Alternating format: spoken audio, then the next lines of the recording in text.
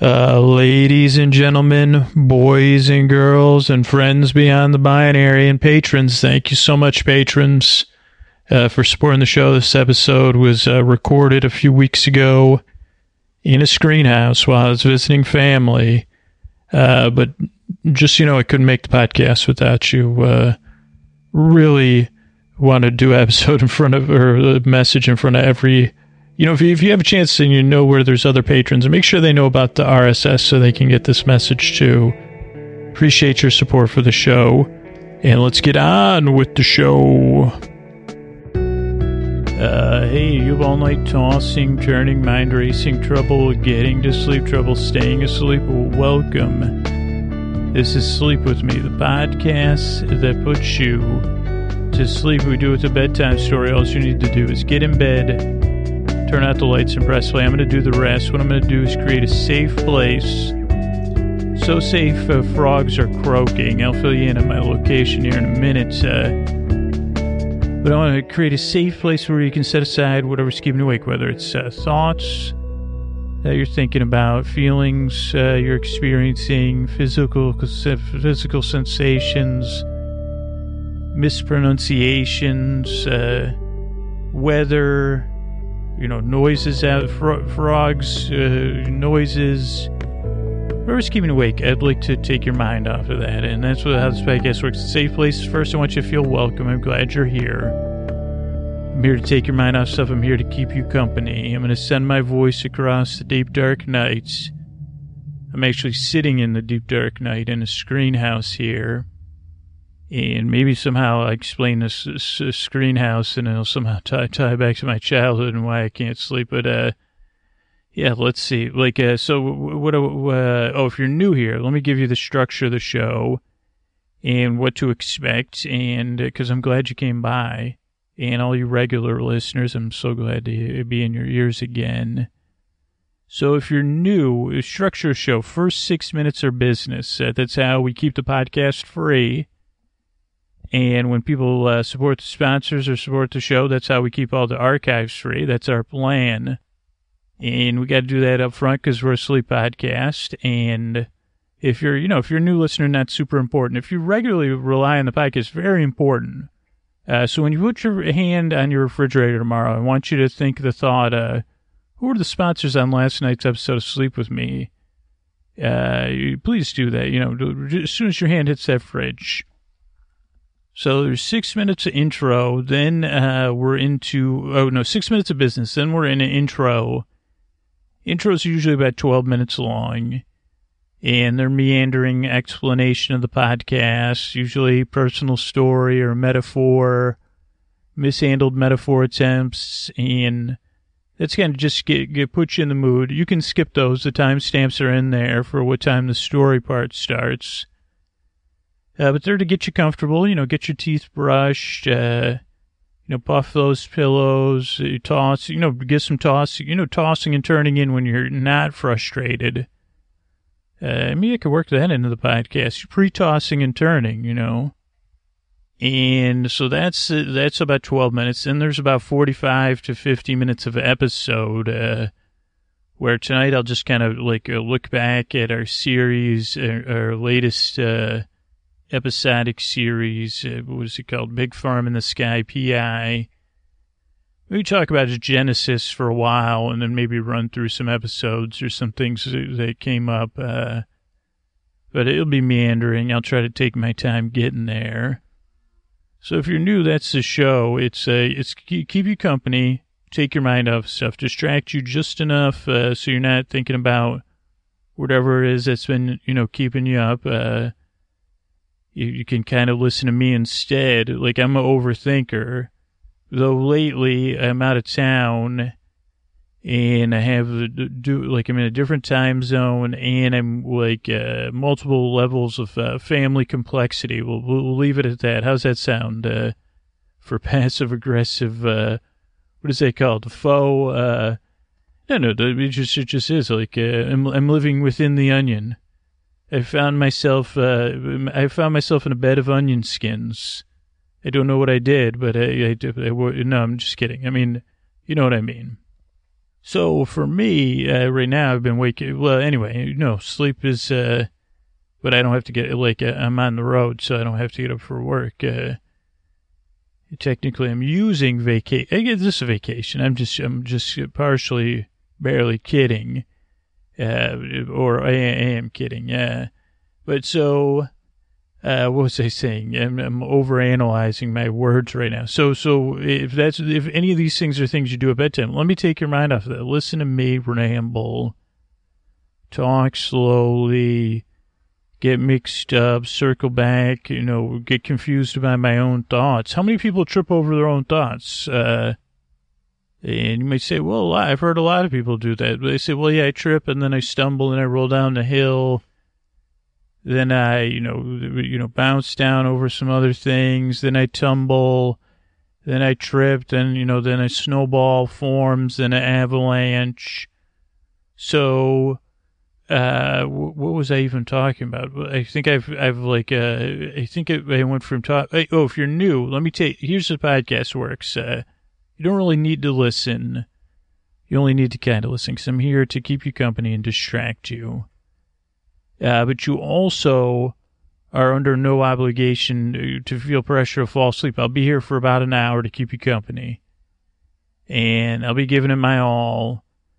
I'm sitting here in a screen house. You might say to yourself, Scoots, what is a screen house? And I'd say, well, that's what we call it. I think if you ask someone for the county we're in, because I believe they did it like it's a constructed... what would we call this? It is a handmade, slapped together. I don't know, it's a homemade screen house. It was once a deck that we built as kids with my dad and a couple of my mom's siblings on this cabin or camp that my parents live at on Lake Ontario. And so it was originally a deck that was we built, and then at some point, somebody said, well, you can't really sit on that deck at night because there's too many bugs. So they built an enclosure with wood framing and a roof with, and then put screens around it. And I think at some point they said, well, you can't do that, the county. They said, no, this is not it's not habitable. But it is. It's a screen house. It's an enclosed a deck enclosed by screen with but it's not it's pretty sweet. And it has tiki elements, it has Christmas lights, and used to have more tiki elements. Now it has some fishing net up, and multiple wind chimes. As you know, I'm a wind chime lover. I guess that's genetic. Bird clock and some signs. And so that's a screen. That's where I'm recording.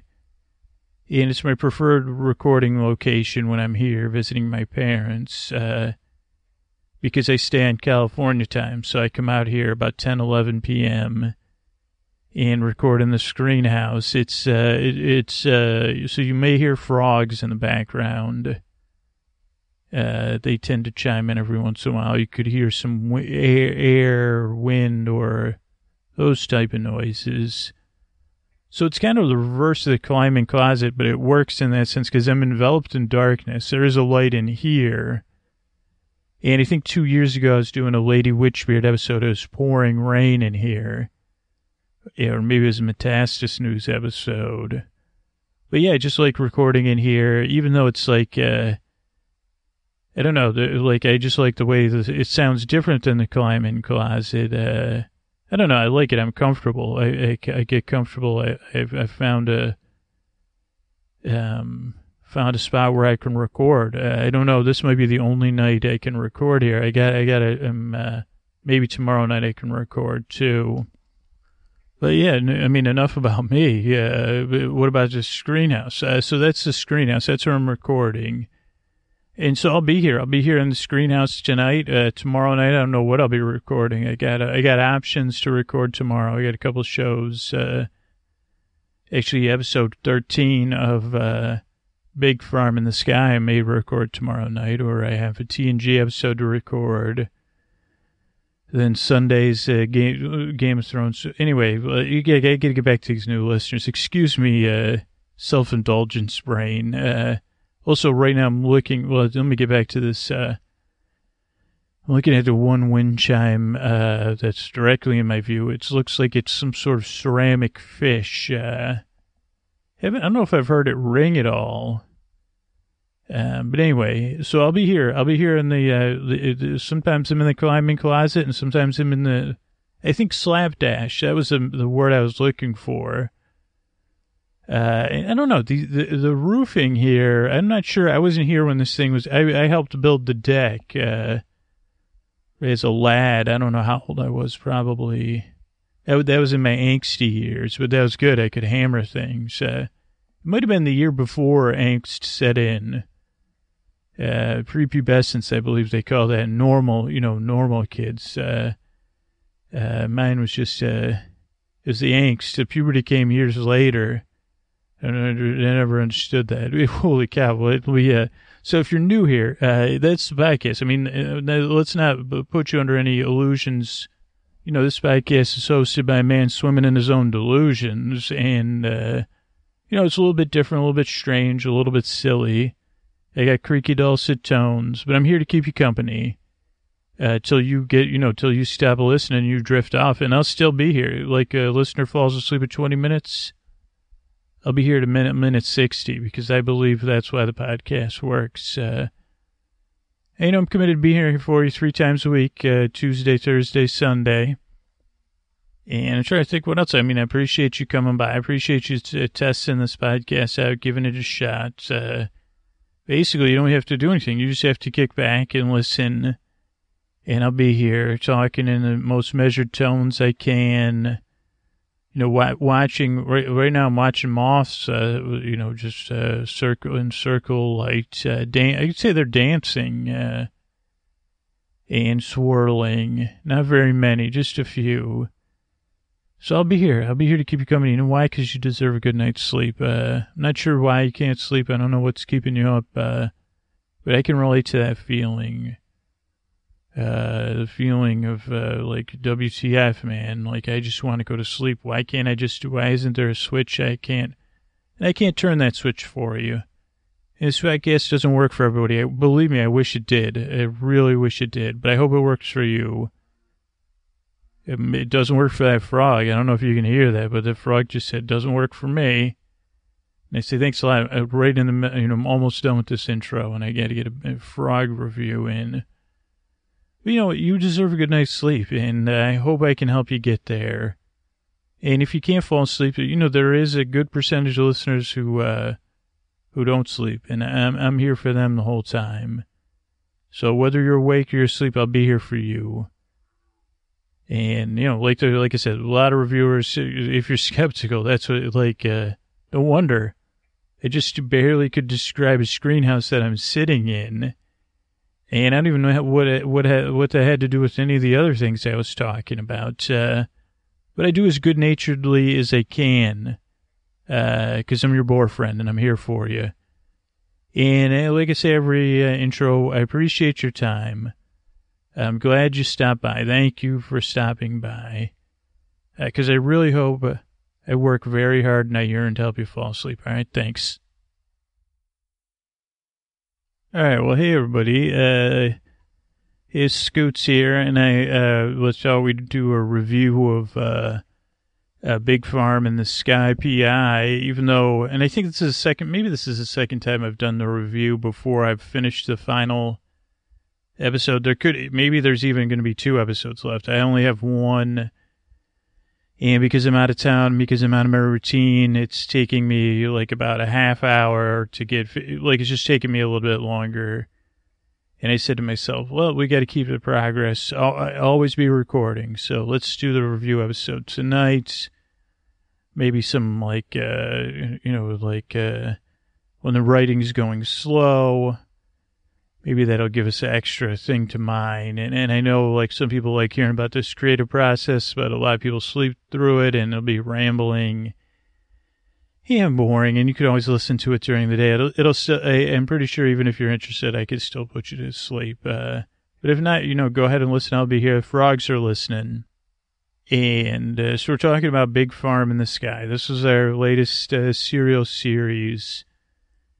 I don't know if I've talked about that. Like, I know I think about this stuff a lot. So this is what's interesting about trying to unpack this in a podcast episode is like my brain is always going, especially when I'm walking and or doing something where I'm not directly engaged, especially when I'm physically moving. My brain is always processing stuff and thinking about stuff for the podcast, thinking about new ideas, thinking about old ideas, answering questions. And so this is actually like a kind of a concept I've been sitting on for a while because it hadn't come together until this series of how was I going to do this concept. And so I'll talk about conceptually where this came from. And I guess then we can kind of go into go from there, maybe talk about some episodes depending on the time and stuff. So originally, like for a long time, I've wanted to do something noir, and this ended up not being noir. But like, and who knows if we will do something noir? I guess I would have to find a new way to do that now. But so for a while, I was like just trying to figure out, geez, could I do something like a hard-baked detective story, like like, I don't know, that famous one with that guy, Giddies or whatever, Chinatown, like something like that, Philip Marlowe. Could I do something like that? And it's just like an idea. I said, could I? And then I'd say, well, I don't have anything right now, so let's think about it. And then there was also a part of me, this was a long time ago, like early on in the podcast, I had an idea for a series or just one episode about a really incompetent detective or police officer, detective, but not a private eye. And at first it was just like an episode, and it was kind of about his, he was like a bumbler. And kind of his, night on the job and all the misconnections he made and all those things. And, that one just seemed too, this was maybe 3 years ago, maybe even 3.5 years ago. And I think I sat down to try to, outline the episode. And I was like, okay, there's no way this is going to work. It was too real life and too based on the bumbling. And I was just like, okay, that idea won't work. And so, I just put that idea to bed for years. And then maybe a year or two ago, I was thinking about, season 2 of Get Bestos was very based on the idea of a utopia. And what if there was a real utopia, where human beings were are near utopia? What would that be like with very low conflict? How could I find conflict in story in a near utopia? And that was kind of fun to play with the idea. And at some point around there, I don't know if it was before that or after that or in there, I had the idea of a detective in heaven, like an angel that was a detective in a kind of Roman Catholic that I was kind of raised a version of heaven, like white cloaks and all that, or whatever they gowns, I guess they wear. And George Burns type heaven, but it's something like that. And then so then I had that idea, and it was kind of partially baked, and I was and half baked too. But I was kind of okay, that would be interesting to try to figure out what the detective would be, and that could be interesting trying to find the conflict in some sort of heaven. And I kind of said, well, this will be that'd be fun. But then I kind of was well, a Christian kind of Catholic heaven is kind of limiting. And I figured I would have to I was well, maybe I tried I was well, this is a little too close to what we did in Get Bestos. And I did get a lot of ideas for it wouldn't have been episodic. I had an idea for like a serial story, but then I was like, well, that would involve a lot of research, the idea I had, and still it was a little bit too close to get Bezos. So I said, well, I don't know. So then again, I said, okay, this idea is not ready.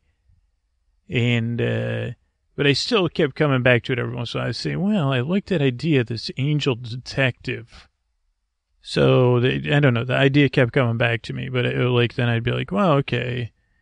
So then at some point, I don't know when, I don't know how the rest of the idea came together. That's what's great about the Story Swamp for me. And in case you knew, I kind of explain the Story Swamp in a second after I get to this, but at some point, just like people talk about, I was walking or something, and I'm not sure which came together first, like Encyclopedia Brown, or that it was someone who was, instead of an angel, that it would be a person that had passed away. But, those ideas kind of came together. Okay, let's make it more kid-like. There's a way to kind of keep some of the conflict, because those stories are based for kids and they have their own conflicts. But they, it's more bedtime story material. But then it could be placed in an afterlife situation. So to have kind of, I don't know, I just love, I think it's rich with mythology and imagery and stuff like that and possibility. And they said, okay, so it's kind of like an Encyclopedia Brown and like a person that's passed away. So then it was partially there. And then also, I don't know, again, which came first and which came second with this, but I said, okay, what if he had, someone on Earth that he was working with, a niece? And also, George and Karen from MFM Podcasts, I don't have a chance to thank them. I don't know if any two people have done more for the podcast. And George is just, has been this huge supporter in both George and Karen on their show. With George just talking about her experience with the podcast and talking to Karen about it, and Karen kind of reflecting on it with her. A lot of people have found their way to the podcast because of that, and I just have such deep gratitude. And this was also something I didn't necessarily want to do, but I said, well, geez, what could I do? Is there some way I could work them into the podcast somehow? But in some way that wouldn't keep George awake, because I didn't want to, that wouldn't infringe on them. That would be very indirect. So I said, well, maybe this niece could be someone influenced by Georgia. And then idea for her friend or best friend to be someone influenced by Karen, more in just a homage way, than based on them. Just as a tiny hidden cookie thank you that's not really hidden. Which, so I also thought it'd be fun that the thing about Encyclopedia Brown or Nancy Drew or these other ones that kids that I was finding, and I read a few of these ones. I didn't read any Encyclopedia Brown. Maybe I did. But I read a Cam Jansen and more modern Nancy Drew with the Fashion Squad or something. A couple other ones. I think there's one called Horrible Harry that I read. But so I said, okay, having these kids involved, this will give another layer. But also, add some, I don't know. I like to try and, I don't know. I'm always trying to figure out how to narrate these stories and not get, it's hard for me to keep my bumbling self out of it without a character that's a bumbler like me. But trying to create so it doesn't become tropey, different narrative voices, and I don't know, and different ways of relaying the information because it's just one person, but not always having stories that have voices because voices wake some listeners up. So these are all things I'm weighing when I'm coming up with ideas. So I was like, okay, in having these layers gives me ways to layer in the meanders. Okay, so he's going to reflect the case. And I just like having the smarter characters, in this case, be kids. Like, that's the kind of tradition of these Encyclopedia Brown, which was just something I read as a kid, and I don't remember any of it. I joke about, but that's kind of how my brain works. So I said, how are you going to do that, Drew? So you're going to have somebody that left their life on Earth. How are you going to even explain that? And how are you even explain it in your recap episode that you're doing right now? And I said, yeah, we could do it, buddy. Remember, we talk about George and Karen's podcast, MFM. We talk about Joseph's, good buddy Joseph's podcast. Another person has done a ton of stuff for the spreading the word about the podcast. Alice isn't living in the big farm. And they said, sure, where I got the idea from the title from was kind of joking about the big farm. I said, okay, that's a very, people know what it means, but it's very soft and not intimidating. And I don't know, I just liked the idea, the more I started to play with it, about this character who's found himself in this new place that's unfamiliar, that has a chance at a second chance, kind of to kind of lay out his new life, to learn new skills, to be outside of his comfort zone, and then a structure to give him obstacles and challenges, to overcome, or situations, however you want to call it, episodically. That are, I don't know. I don't want to talk about too much about world building or whatever, because it's an episodic thing. It's just just like everything else. It's like, okay, these may be related and stuff, but he's just trying to solve these cases. But he's kind of this. It's good for him that this is his new life, and he's. I don't know. I think you know what I mean. But then he also has these two wise women that he goes and sees, even though they happen to be in middle school or whatever, or late grammar school, that he can go talk to, G and DK, to kind of help solve the cases, help point him in the right direction. Also, they're removed from the world. So then it makes it easier for me to kind of explain the world, because I'm always trying to figure out, how am I going to explain this? And it's going to make sense. And it's like, okay, well, he's explaining to two people on Earth, and two intelligent people. So they're going to have questions, just like the audience is going to have questions. Like they're not quite an audience proxy, but I don't know. In some lessons I've learned from watching all these Star Trek episodes, I mean, like the role Data plays and how we see things through his eyes. I was kind of playing a little bit with that with G and DK, or with Simon as he's seeing his new world. It's just like just these vague influences from watching so much Next Generation. So, and then the other thing is, I'm not a big consumer of mystery, and it became a situation where I was like, geez, how much research should I do? I mean, like, I've read some mystery thrillers, super popular fiction. And then a couple of years ago, after Craig Mazin was talking about Agatha Christie, I read some Agatha Christie for the first time and really, really enjoyed it. But I think that was about 2 years ago. And, of course, my brain is like Swiss cheese, so I know I read some Encyclopedia Brown. But I said, geez, like, the only thing I can remember is that, Bugs Meany, missing pennies, missing stamps, or whatever. And I mean, I remember really enjoying reading Encyclopedia Brown. So I don't know, so then I was, torn between doing a lot of research, then I was like, how are mysteries structured? Like, how much learning about the structure of mystery should I be doing? So I was, kind of doing some of that research. And then I was reading, trying to read through one of these kids' books. So I think the first few episodes, you can't remember exactly. But again, I said, okay, we can't do that, Drew. Like, maybe we spent 1 or 2 weeks. Actually, I don't think we did because I was, I'm not exactly sure. Like, I just know, like, my daughter's softball season started.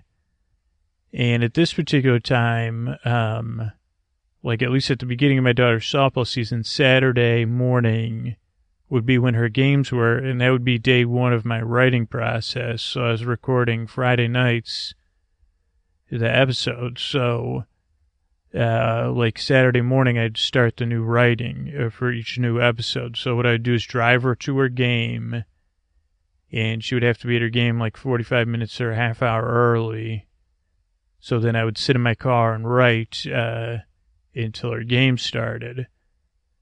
And I think for the first 2 or 3 episodes, I'd read a kid's mystery book, or reread it, and then, I don't know, maybe, I don't know if I was writing out how it's plotted or just kind of playing around with it.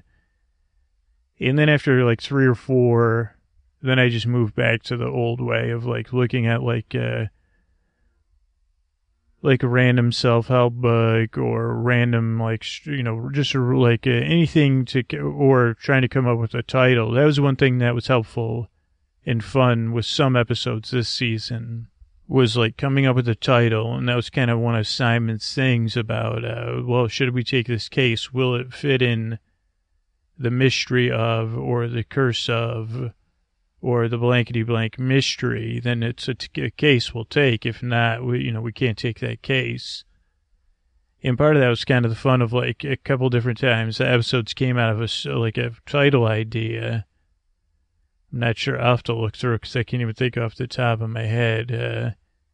I think as I'm recording this tonight, is the night the Curse of the Cursing Notebooks came out, which was kind of based on a true story from my childhood when I wrote swear words in someone's notebook.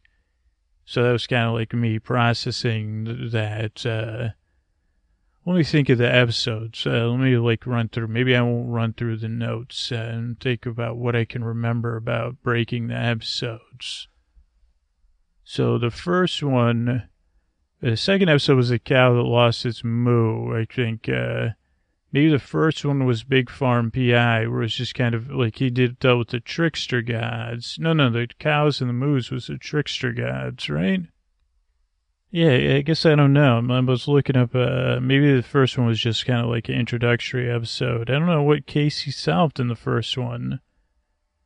But the second episode, The Case of the Missing Moose, that was definitely one that I thought of the title first, and I was like, what would, if the moose are missing, what would the case be? But what is it? I'm looking at the notes for the first one, and I guess it was like, just like why he started doing it and introducing Georgina. That was for George's, and I said, okay, but her nickname's G. And thinking about, I guess he was going to start solving cases. I guess that was, so it was a pilot episode, like introducing Simon, introducing G, and then the second, it looks like the original title was The Case of the Cow That Would Not Moo. And so that one, I guess, was easier because they said, oh, that's a funny title. Let's make a story about that. But it ended up being The Case of the Missing Moose. So that was one where I was like, okay, let's figure out what's the story here, or how are we going to make this, and go from there. And yeah, let's see. So let's see. It started, this one I am looking at the notes. How's the problem revealed to Simon? Like, the milk does not come. Yeah, it was kind of like, geez, why would the cows not? This was actually a tough one because they said, all right, Drew, what do you like? We use the trickster gods, or was that the first? Did we use the trickster gods, or maybe I was like, okay, you can only really use the trickster gods once. And then I said, what am I doing this? How am I going to do this whole series then? I said, wouldn't the trickster gods be the cause of all of the problems? But so I was like, oh boy. So, yeah, I think the funnest things about that episode were, the trickster gods lived down the street from Simon and that their house changed every time. and they lived in a gnome home and then a dome home, and that just was like a funny image to me of this house of people in the big farm in the sky, and they live in the gnome home, and there's an exasperated father outside, an exasperated mother inside, and kid, kind of like the old Mother Hubbard who lived in the shoe, who had too many children, didn't know what to do. In this case, it was kind of like the trickster guys were having fun either way. And then, but then it was like, okay, how do we make this structurally? And I think this one was like maybe over-structured because I was still trying. I think I was probably using some, like something I looked up the internet, like, oh, this was like it has like, yeah, I think I was trying to like, look at one person's idea structure. I don't even know like where I looked. I think I just Googled structure for mysteries and then took notes. So I don't even know, like it's probably like one, but anyway, and then applying it to whatever mystery I'd read, which I don't see in my notes, and then saying, okay, so this might have had like one or two, like, I mean, I think like an adult mystery probably has like, or even the kids ones did have like 2 or 3 or 4 like misdirections, and like I think those maybe like when people are good at writing mysteries, those are like more natural and they can't really be forced. But when you're learning, you're kind of forcing them. So that one I was kind of forcing a little, or I guess I had more rules. Like once I got comfortable, I was like, okay, let's just. So I think this was like one where I was like, okay, we have to have. The snoring grouchy person is a suspect, and then the guy who's farming is a suspect. Then why are they suspects? How close can we get? And then what's our third suspect? Then who really did it? How are we almost going to solve it? And I did stay with that idea of like trying to find false solutions and easy victories that would be, that wouldn't work out for Simon. But so this one, like, it was a little, it wasn't as fun, like, for me telling it, because I said, like, there were fun parts, but I kind of felt like, wasn't as cohesive as I would have wanted it to be. I guess it was fun, though.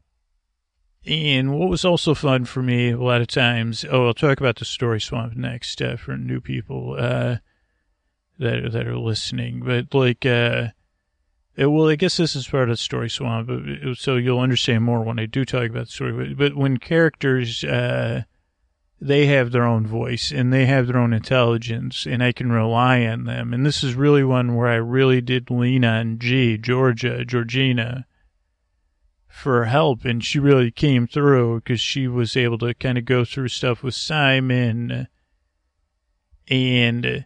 I do have a lot of competent characters, like usually the secondary character, and that I can rely on. But she was very, very, and then to have DK, who was a little bit different skill set, to then have the two of them together that I could count on, that I could bring them stuff, and also that they weren't. They were living their own lives, so they weren't about to solve the cases for Simon. Even if they knew the answers, they were trying to help enable him and empower him to solve them on his own. Or that a lot of times Simon was coming to them with an incomplete picture, so they would be like, well, you got to go out and complete the picture. That's how you solve the case. This is the missing parts of the picture, whatever. So having those characters when you're telling a story, like discovering the characters and then having them kind of take control. I don't know if this might sound strange to, but this is just how it works. So this is my process. Like, so if you're new or if you're not, like this is kind of covering the ground, but I might say some new stuff. So I call it the story swamp. In like it's different, but it's the same concept. Like Robert Rodriguez, a filmmaker, I heard him once, and this is a total misparaphrase, but I was listening to an interview with him maybe like 10 years ago, and he was kind of talking about his process of like writing or whatever, and that to him, like he's in a house or he's in an attic, and the story is there in the attic, but it's spread out all over the house and the attic, and his job is just to search the house and find the different pieces of the story. It's all written. It's all ready to go. He just has to find it and put it together, and that's his job. And that's not an easy job, but it's like when people say, where the heck does the story come from? And for me, I call it the story swamp. And it might sound like a metaphor, but it really isn't. And some people, like, I don't believe it's my imagination anymore. I mean, I don't think I ever did. I mean, we say, oh, well, you just have, like, and sure, like, part of it is imagination. And it's, like, not exactly a physical place I go, but I call it the story swamp, and it is a place I kind of do go. Because, I mean, where else am I going to say, well, geez, you put the data out there. Okay, well, I'm kind of like thinking there's going to be these characters influenced by Georgia and Karen from MFM podcast, but in the vein of Natchy Drew and Encyclopedia Brown. But I don't know. I don't know what it's going to be. And it's funny because I'm like, like 10 feet away from a swamp right now. But so the story swamp is just a place I go. That's where the stories come from. And what I do is I get in there and I wait around and I put my hands in there and I see, geez, I'm kind of looking for these characters. They're going to help this guy Simon out. Well, he's not an angel. He's like a dude who lives in the big farm in the sky. He's a new resident. And he's got a niece. And then I look and I got this stuff in my hand. I say, okay, what is this? And that's where the stories are in my, like, well, at least where I go. It's not that different than the house or that. I wander around the swamp. I dig stuff out. I look at it. Some of it's got some muck on it. I say, whoa.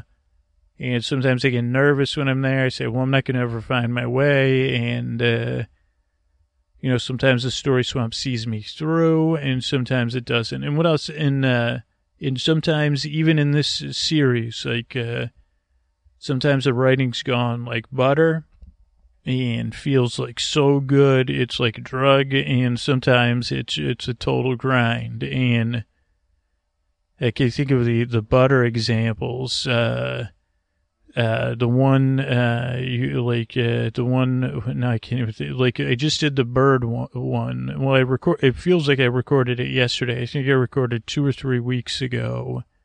And the writing was just, I don't know what was going on. I think my routine was just in a good place. And I was writing at the same time. I had switched to the room I was writing in because I was doing it before work. And I don't know, like everything was just like when I was doing 30 minutes of writing, I was writing for the whole 30 minutes. And the time was flying by. And that was just like a strange idea that totally took a right turn because that was originally a story. I said, okay, like what about, that was another one. I think that came from the title, the god with the rumble in its tummy. And I said, okay, well, that'll be an easy one. And, then I went out into the story swamp. I said, okay, here's what I'm looking for. A story that happens inside of God. There's got to be an endless amount of stories that take place inside of gods. And the story swamp said, okay, give me some more. I said, okay, it's a God that has a rumble in its tummy. And it kind of had one of those, like I was just waiting for the punchline, that face, and then I have the punchline. And the story swamp's like, okay, well, here's what I have. I have Jonah. I got, the whale from Pinocchio. I got Zeus and Typhon and the Titans and all that. Other than that, I don't really have a lot inside gods on the inside of gods, really. So, and I said, well, yeah, we'll be adventuring. We'll get adventuring inside the gods. It's going to be 40 minutes of cruising through a god's innards, so cool. And then I got there, and it wasn't happening. And maybe I'm like not being, misremembering. Maybe the first 2 days of writing were brutal, like, because that's what happened. I said, well, I don't really have a story for you inside of God. And they said, what do you mean? And they said, well, what are you doing there? What do you know about a God's insides other than the ones I listed? Those stories have been told. And they said, well, it could be a rock. Didn't Zeus give his dad a rock? Okay, well, you got a rock. How does a rock cause a rumble? And I said, oh, boy, you're right. How would a rock, a rock just causes you to, you're right, oh, boy. And you can't really have anybody, it's not a whale, it's a god, some sort of Greek or Roman god. And then I said, well, I'm not sure exactly. A generic god. Okay, that's to Eastern, Western. Are we talking Judeo-Christian? What are we talking here? And they said, what? Oh, boy. Well, I thought it'd be cool. We'd cruise around the inside of a god for the whole episode. Okay, well, how's he going to talk to the DK and G if he's inside the god? Oh, also, what's the mystery again? Well, it's a god with a rumble in its tummy. Okay, I don't usually say what are the stakes, but when I'm stuck, it's like, okay, what's at risk or what's at stake? And I say, okay. Well, why would anybody want this mystery solved? Well, good. And this is different than criticism. This is like the story swamp it doesn't just answer. So I got to answer for it. I say, okay. And a lot of times as part of my process is writing questions. And if I don't have an answer to the question, that's when stuff can start flowing. I think this is the case where that happened. I kept coming up against these walls. And then you go back to another dull secret other than wander around a swamp looking for answers. Is right now list answers. And I don't know what the first one, I guess it was like what could happen inside the God, what could cause a rumble in its tummy. And then probably I think I always try to fill keep going, just keep coming up with ideas. And keep listing ideas. And at some point, it occurred to me that most people have rumble in their tummy because they're hungry. Which should have been obvious. And I said, okay, that's even less. Okay, so we have a god that's hungry. Okay, oh boy. Do we even know do gods eat regular food? And then at some point I said, okay. And that actually ended up the obvious that I had to brainstorm and list stuff became, okay, wait a second, you're right. What do gods eat? You're right, Story Swamp Brain. Let me look at that. What do gods eat? So then I started looking that up, and I said, okay, you're right. Oh, yeah, gods eat ambrosia. That's one thing the Greeks or the Roman gods eat. And then I started reading about ambrosia, and then it was like, okay, well, there's nectar and ambrosia with these Greek or Roman gods. I'm not sure which one. And then my continuity brain was like, haven't we been joking? Didn't we do an intro about ambrosia? And I said, okay, so we can't do it too heavy about ambrosia. You're right, because we were just joking about ambrosia. And so I said, okay. So then at some point I was reading about it, and the only thing that hit me that was useful was that they were delivered by doves. And I said, okay, delivered by doves or something. And then at some point, the idea of the bird feathers hit me. And I said, okay, what about the bird feather? What if there was, because it was like, okay, why is the god, it kept coming back. Okay, if God's eating them, what's keeping the god from eating nectar and ambrosia? And then it was then it just kept leading to these different things, just like a puzzle, just like I was being lost in the story swamp. Or just like Robert Rodriguez was saying, just like you're wandering around looking, okay, well now at least I know I'm looking for why is this god hungry? Okay, well, feathers. I don't know what I'm looking for an answer related to feathers. I'm not sure what it is. And then it was like, okay, bird feather. Okay. And then it was like, okay, the bird. And then next thing at some point, I'm not looking at my notes. So this is just out of my memory, but at some point it was like, what if birds were bathing in ambrosia? That's pretty gross. And that would be how their feathers got in there. And I say, okay, why? You know, and it's like, okay, well, okay, yeah, that makes sense. Okay, so there could be a ball of feathers stuck in the guy. And then and this was like the one imaginative leap, I guess I made, was that the gods, or that the feather, there was like a ball of feather, like, you know, somewhere in the gods, whatever, swallowing thing. And that the feathers, like, they were like absorbing and consuming the nectar. I don't know if that was ever explained, but we know, whatever, you know, miraculous stuff happens with this nectar. But then that led me like off on this whole other direction. So it was like, oh, okay. Like, and then it was like, okay, like, okay, the birds, like, are, you know, what happened next? I'm trying to think. Like, it was like, the birds, like, it was something messing with the nectar. They're bathing in the nectar. Well, like, if birds, even if a human had access to ambrosia and nectar, and I said, well, they're not really stealing the nectar. They're just borrowing it and diluting it. And then I, you know, was able to have fun with, like, the nectar production and the ambrosia production. I was able to have fun with, like, well, why would the birds be doing all this? Well, humans, well, because it's heaven or something. So bird watching heaven would be watching birds partying in ambrosia and nectar, like all these different birds. So, you know, and I don't know, it'd be great for, you know, I'm sure it's great for your skin and your feathers if you're bathing in, you know, the food of Greek and Roman gods.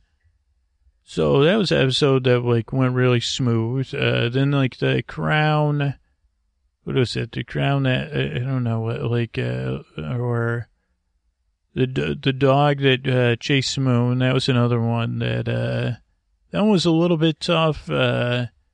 I think, I don't know if that was, again, I think that was just another one that I had the title of, and I said, okay, how are we going to come up with a mystery for this one? And I said, okay, well, why? I think, no, that one maybe came from, which came first? At some point, maybe I wanted to do something about a moon god. I don't know, but I was like, okay, the dog won't just stop chasing the moon. That's interesting. And that's a mystery that's got to get solved. So let's do that. So I'm trying to think what else from that story. The Steve Jobs one, that was another one that I was like, okay, I had this idea for paintings with, like, framed paintings were doing graffiti. Case of the paintings. And that was I guess more than one of these, they came with the title. And this was, like, probably the first episodic series, that happened like this, where it would be an actual title. I say, okay, and I'd work from there. But that can be fun, and I've written that way before, and not so much for the podcast. Maybe sometimes for maybe a Tuesday episode or something. But that one, I was like, okay, I like that idea. So there's paintings. I mean, that would make sense in some strange afterworld activity. Like, there's paintings and they're painting stuff. I don't know. That's just an image I love just in general. I would love to watch paintings paint stuff, and paintings paint each other. And then I guess at the end, the paintings painted Simon. And then that one, I wonder what the leap was to Steve Jobs. Without checking my notes, I wonder what it was. I guess it was like thinking of a world that wouldn't want paintings to paint stuff. Because, I mean, that just seems so delightful. It's like, okay, like where in the big farm in the sky wouldn't you want paintings painting graffiti?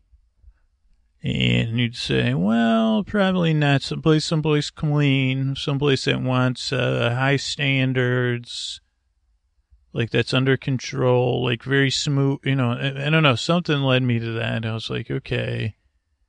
And that one I liked emotionally because I was like, I really could relate to it. And, I mean, I don't know if I succeeded in it because, I mean, it's a podcast about people sleep, but, like in Human Eye, I mean, everybody talks about fanboys and stuff, and this was like a different, like a different idea on that of like, man, it must be stressful if you were in an afterlife that you would want Steve Jobs to come to, you'd want to keep it pretty nice.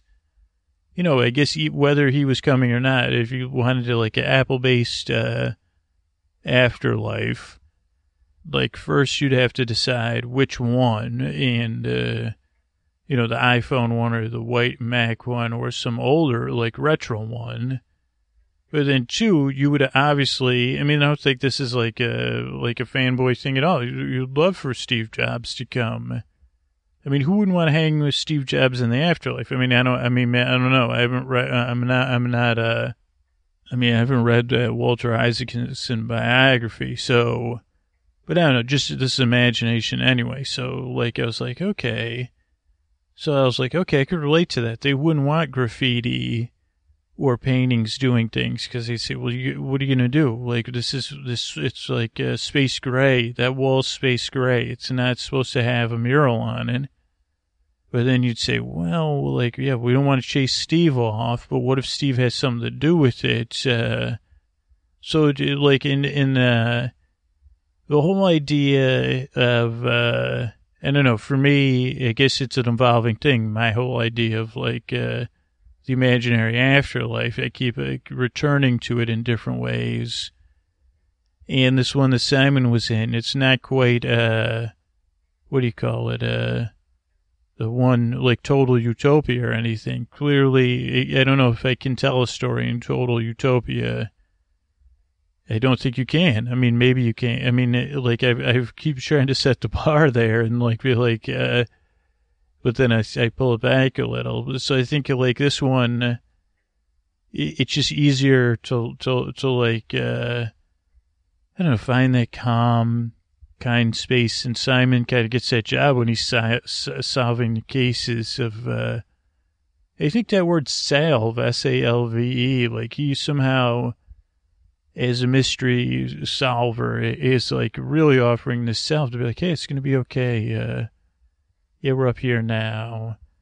And, yeah, I can see you're stressed out. Kind of like I guess that is like a superhuman. I mean, there are people like that. And there are times we can all do that for one another. But, you know, Simon's getting to do that as a job. And, I don't know. I just thought it was like, I really felt for those people. And, like, it didn't feel like it totally. That story was a little bit, it took a left turn instead of a right turn. Where I was like, okay, how am I going to find my way through this one?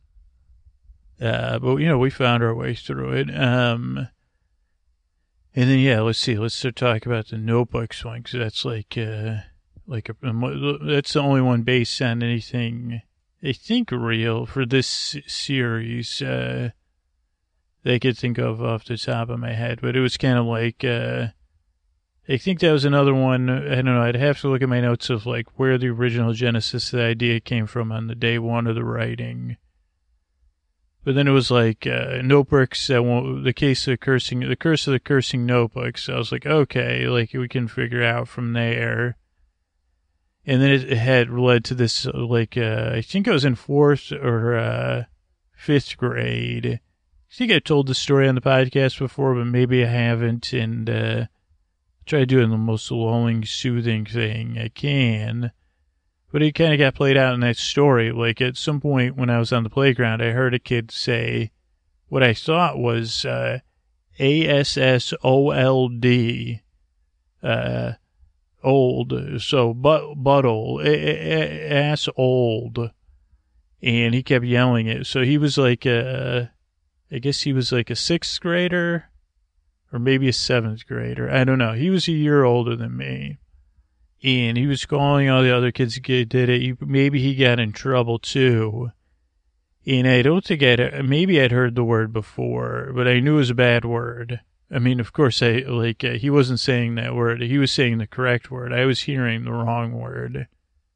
And then I just couldn't get the word out of my head. And we went back into class and I wrote it on a notebook. That was, I think we had to turn in our notebooks. I don't know. I honestly don't think I was doing it for any other reason other than I was obsessed with the word and I just wanted to write it down a bunch of times. And I guess I didn't want to do it on my notebook, so I think there was like a pile of notebooks like for to be turned in or something. And so I just wrote it on one notebook over and over and over again. And then one student whose notebook it was, she didn't get in trouble, but I guess I never thought about it. I mean, I guess I did, like, before this episode, like, in the past, but I said that maybe I thought I did it intentionally, but she actually didn't, because, she just didn't want to get in trouble. And then the teacher said, well, geez, who wrote this? Now, there's no way the teacher didn't know it was me. I mean, maybe I tried to fake my handwriting, but really there's 0% chance. And the teacher said, geez, well, who did this? Will they come forward? And, I was not a courageous child. So I was like, I'm not, what do you, like, I've seen A Christmas Story. Like, kids don't come forward, or at least I didn't. And so then I think that was my chance. So then I think I still, like, of course I ended up, I don't know what consequences I got, but I think it was like a simple, maybe it was just a matter of, like, apologizing and saying, well, geez, like, kind of like the episode. But in reality, I think I was more like, oh, like, I just wanted to write down this bad word that I had heard. But now I think about, like, the other person might have said, well, Jesus hurt my feelings, Like, I thought you were calling me that. And I said, no. I was just obsessed with that word. So just like taking the other person's feelings into account and saying, oh, geez, sorry I hurt your feelings. And that kind of was like a different case for Simon. I mean, in some sense, yeah, he was playing my proxy. Like, but that Simon would solve a case where he had to make amends. And also I just liked that when I got to play with the idea that like he had his signals cross out there. He was like, oh, of course these people, like at this village won't stop swearing. It must be a witch's curse. And then the witches, it has cursed another town. Also, is maybe like that Lost Village one-off episode I did a long time ago. I don't know. I like the idea of I just love that idea, very archetypal or whatever, long-standing traditional story of a town paying a price for, not being welcoming. So, I don't know, I liked the idea of the cross signals, and that was like idea, that was also a story that started kind of in the middle with him kind of explaining things to the witch, and then kind of going back in time, and then going forward in time. Which I think I was working on it linearly, but that's like an old danger sign for me. From when I was writing these short things with some other people, is this one time we were trying to rewrite stuff and write stuff, and it kept changing. Like, instead of writing the story in order, or if I was rewriting someone else's stuff, I would change around the timing. So it'd have like a flashback and a flash forward. I mean, maybe that was like TV at the time. Like I was watching a lot of Breaking Bad or something. But it was also like, then it became a warning sign to me like, oh boy, like this is because I'm trying to spice stuff up. Like I'm trying to like use like the flashbacks and flash forwards because something's not working. So I don't know. But that one, I don't think that was the case. I think it was just that I want that I wanted to be extra confusing. And maybe it was missing one turn, but yeah, I don't know. So I don't know. So this has been a fun series to do. I hope you enjoyed it as much as I did. I mean, it seems like, I don't know. I really felt like it was wide open. I think it had like all the redeeming characters, even Simon. I mean, I guess like in the afterlife, I guess there wasn't really any other recurring characters, which is interesting. It was just DK, G, and Simon. But yeah, that was I really enjoyed this one. I really feel lucky to be able to play around these stories and kind of see how they go. And I really feel like I benefit from doing these. Like the whole podcast benefits. Like the writing I'm doing for these episodes, greatly benefits the other episodes, and my ability to find what works in meandering and turning and taking my time and indulging and spacing things out and pacing things. It really benefits like the morning writing I'm doing. And just like the challenges of like saying, geez, I don't know about this. Well, I don't know where this is going. And then like, I don't know, but like it really gives me a freedom that's unprecedented. Like, who else gets to tell stories that's like, well, yeah, you can like have birds bathing in ambrosia, where at a bespoke hand small batch ambrosia, because wouldn't work many other places. I don't know, really an honor. So I'm glad you listen to this podcast. Thank you for giving me the chance to put you to sleep. I'm glad that I get to do these bespoke small batch bedtime stories for you. And I'm glad I get these chances in between series to reflect. Believe it or not, like I still have to do episode 13, which I'll probably record tomorrow. But, so I don't know exactly what, like right now I literally have, usually we do a new series, then a repeat. And now I'm like, well, should we do the repeat or is it too close to this series? Should we stick with episodic or should we go back to serial? And then I have 2 definite series ideas that aren't flushed out, but that I have, and maybe even a third one. I thought I had 3 new series ideas. Or should we go back to an old one and do repeats? And then, 3 new series ideas. One is seasonal, though, so that would be for the holiday season. I have a new series idea. So we'll see. I mean, like, you'll know probably next week or the week after, I guess. So, yeah, thanks for being here. Thanks so much, and good night.